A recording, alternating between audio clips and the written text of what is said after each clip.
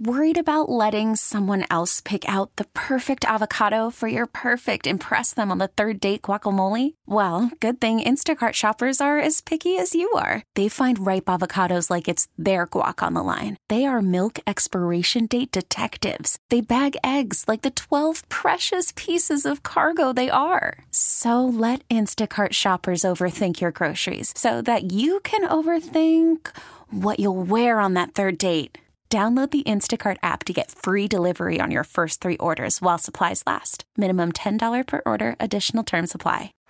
Baseball is in full swing. NBA playoffs are heating up, and your NFL team is gearing up for training camp. Listen to the latest on the teams you love here on the Odyssey app. The biggest sports radio stations in the country, providing unrivaled local coverage of their teams, all in one place. Exclusive interviews with players, coaches, and team executives, streaming live and always available on demand. Stay in the know with your favorite teams right here on the Odyssey app. All right, we do have a guest with us this morning, Brianna Marie Lowry, local nurse. She's also from Jessup, but works at St. Joe's Center. But she is now an RN, and she's on deployment, as they call it, with Crucial Staffing, working in New York City to assist the healthcare workers battling COVID-19. So, Brianna Marie Lowry, thanks for being with us. Thanks for having me. Brianna, how long are you in New York City? How long have you been working there now? I believe it's been 11 days. It's 11 long days. Mm-hmm. I bet.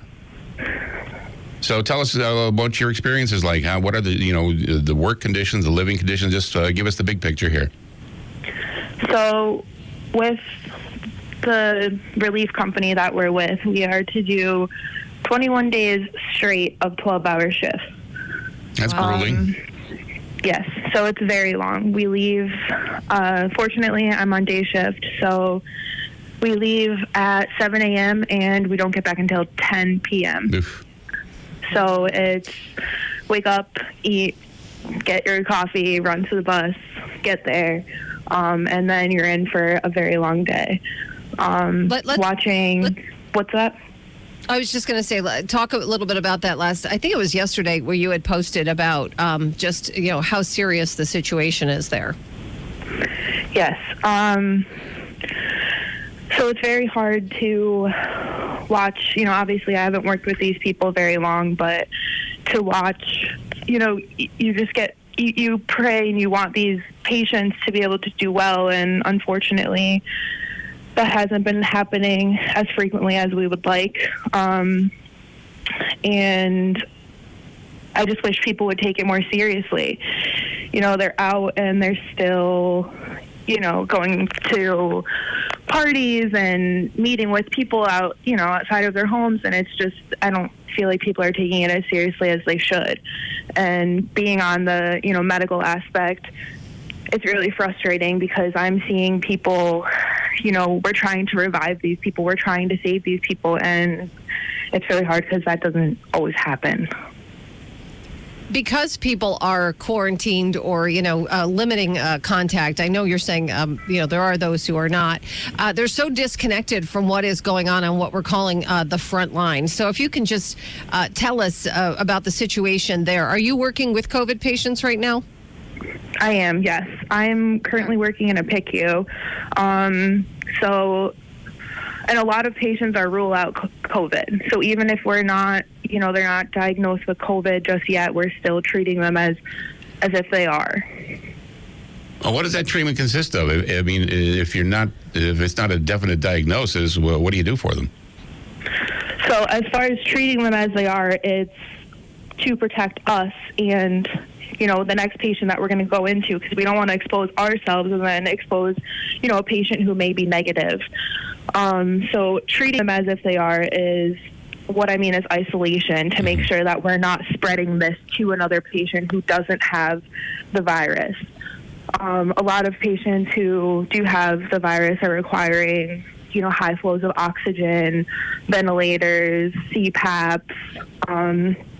So a lot of these patients do need, to be in the hospital for these things. And a lot, even the medical surgical floors where, doctors aren't used to treating certain things I'm in a PICU right now, and these doctors are taking care of patients up to 40 years old, and I'm sure that they weren't expecting that. But right now, it's just everybody, it's like all hands on deck, and they're just doing their best they can to take care of as many patients as they can.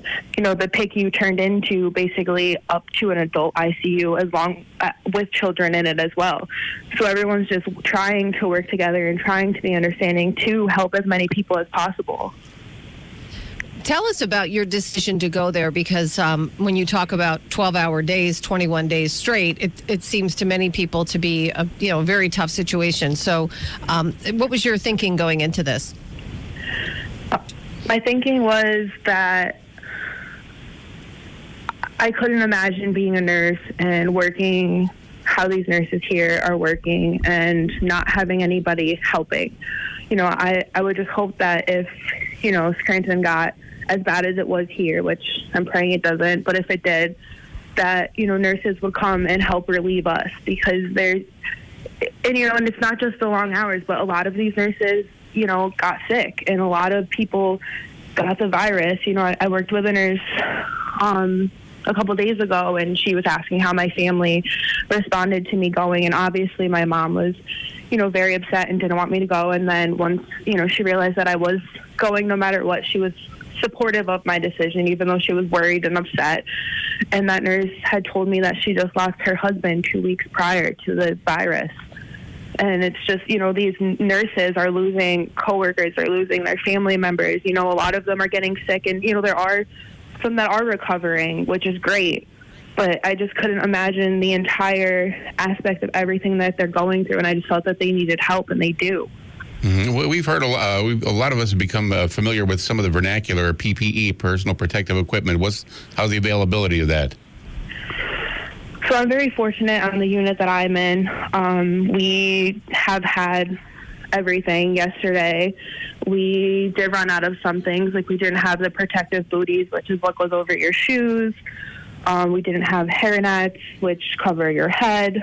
I did bring some of my own supplies with me.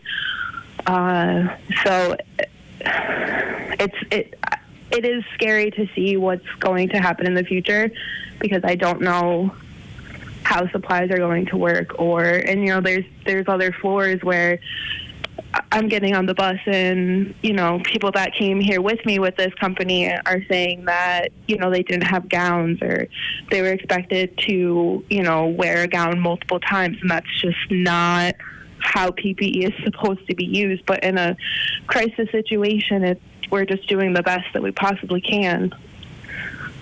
We have heard, and this is one of the things you had talked about on your social media account as well, and that is that some people are saying, what's happening there is overhyped. It's media hype. It's not really that bad. What would you say to anybody who says that? It's probably worse than the media. And this is where I'll probably get emotional, because it's hard to see. I promise you there's certain things that you'll just never forget that you've seen. Doctors doing multiple rounds on CPR on a patient trying to save these people. And for someone to say that it's not as bad, or it's the media hyping it, is completely ignorant if you're not living through it. If you don't have a medical background, if you haven't seen it with your own eyes, because it's exhausting. And we're here just trying to save these people, and people who aren't taking this seriously is just, I just feel like that's disrespectful to those who, are trying to help the problem.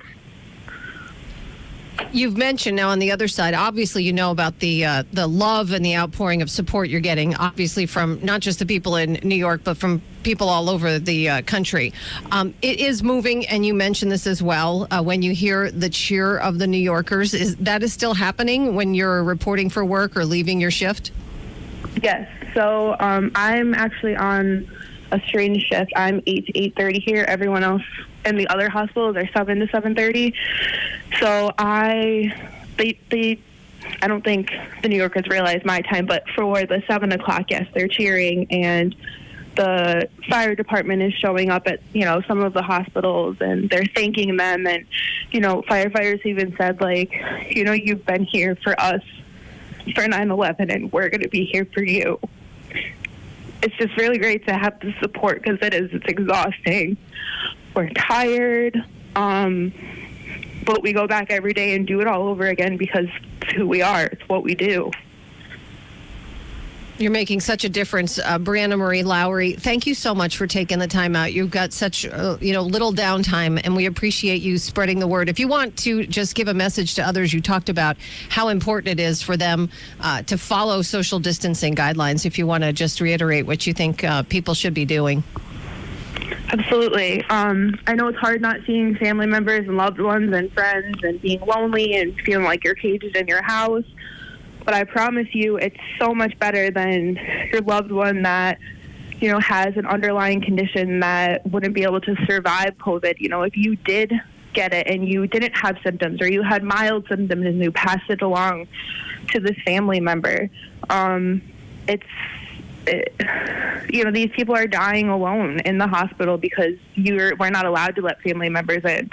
We're there with them, but as far as a loved one, and it's just something that I just don't want to see people go through, and to just be safe and to stay with social distancing and to not go shopping every single day just because you're bored, and to wash your hands and to protect yourself. Brianna, thank you so much. A big thank you for all you're doing. It's really just amazing that there are so many people like you who are helping out. Thank you. Thank you for having me. Thanks for being on the show. Thank you. Have a good day. You too. All-star closer Kenley Jansen, we have a question. What's the best podcast of all time? Baseball isn't boring, baby. I'm Rob Bradford, and every single day I'm sitting down with the biggest names to show you this great game is the greatest game. It's my podcast. It's my passion. It's a cause I started more than 2 years ago and is now the most prolific national daily baseball pod there is. Another fact. So jump aboard the BIB Express. Follow and listen to Baseball Isn't Boring, presented by Wasabi Hot Cloud Storage on the free Odyssey app or wherever you get your podcasts.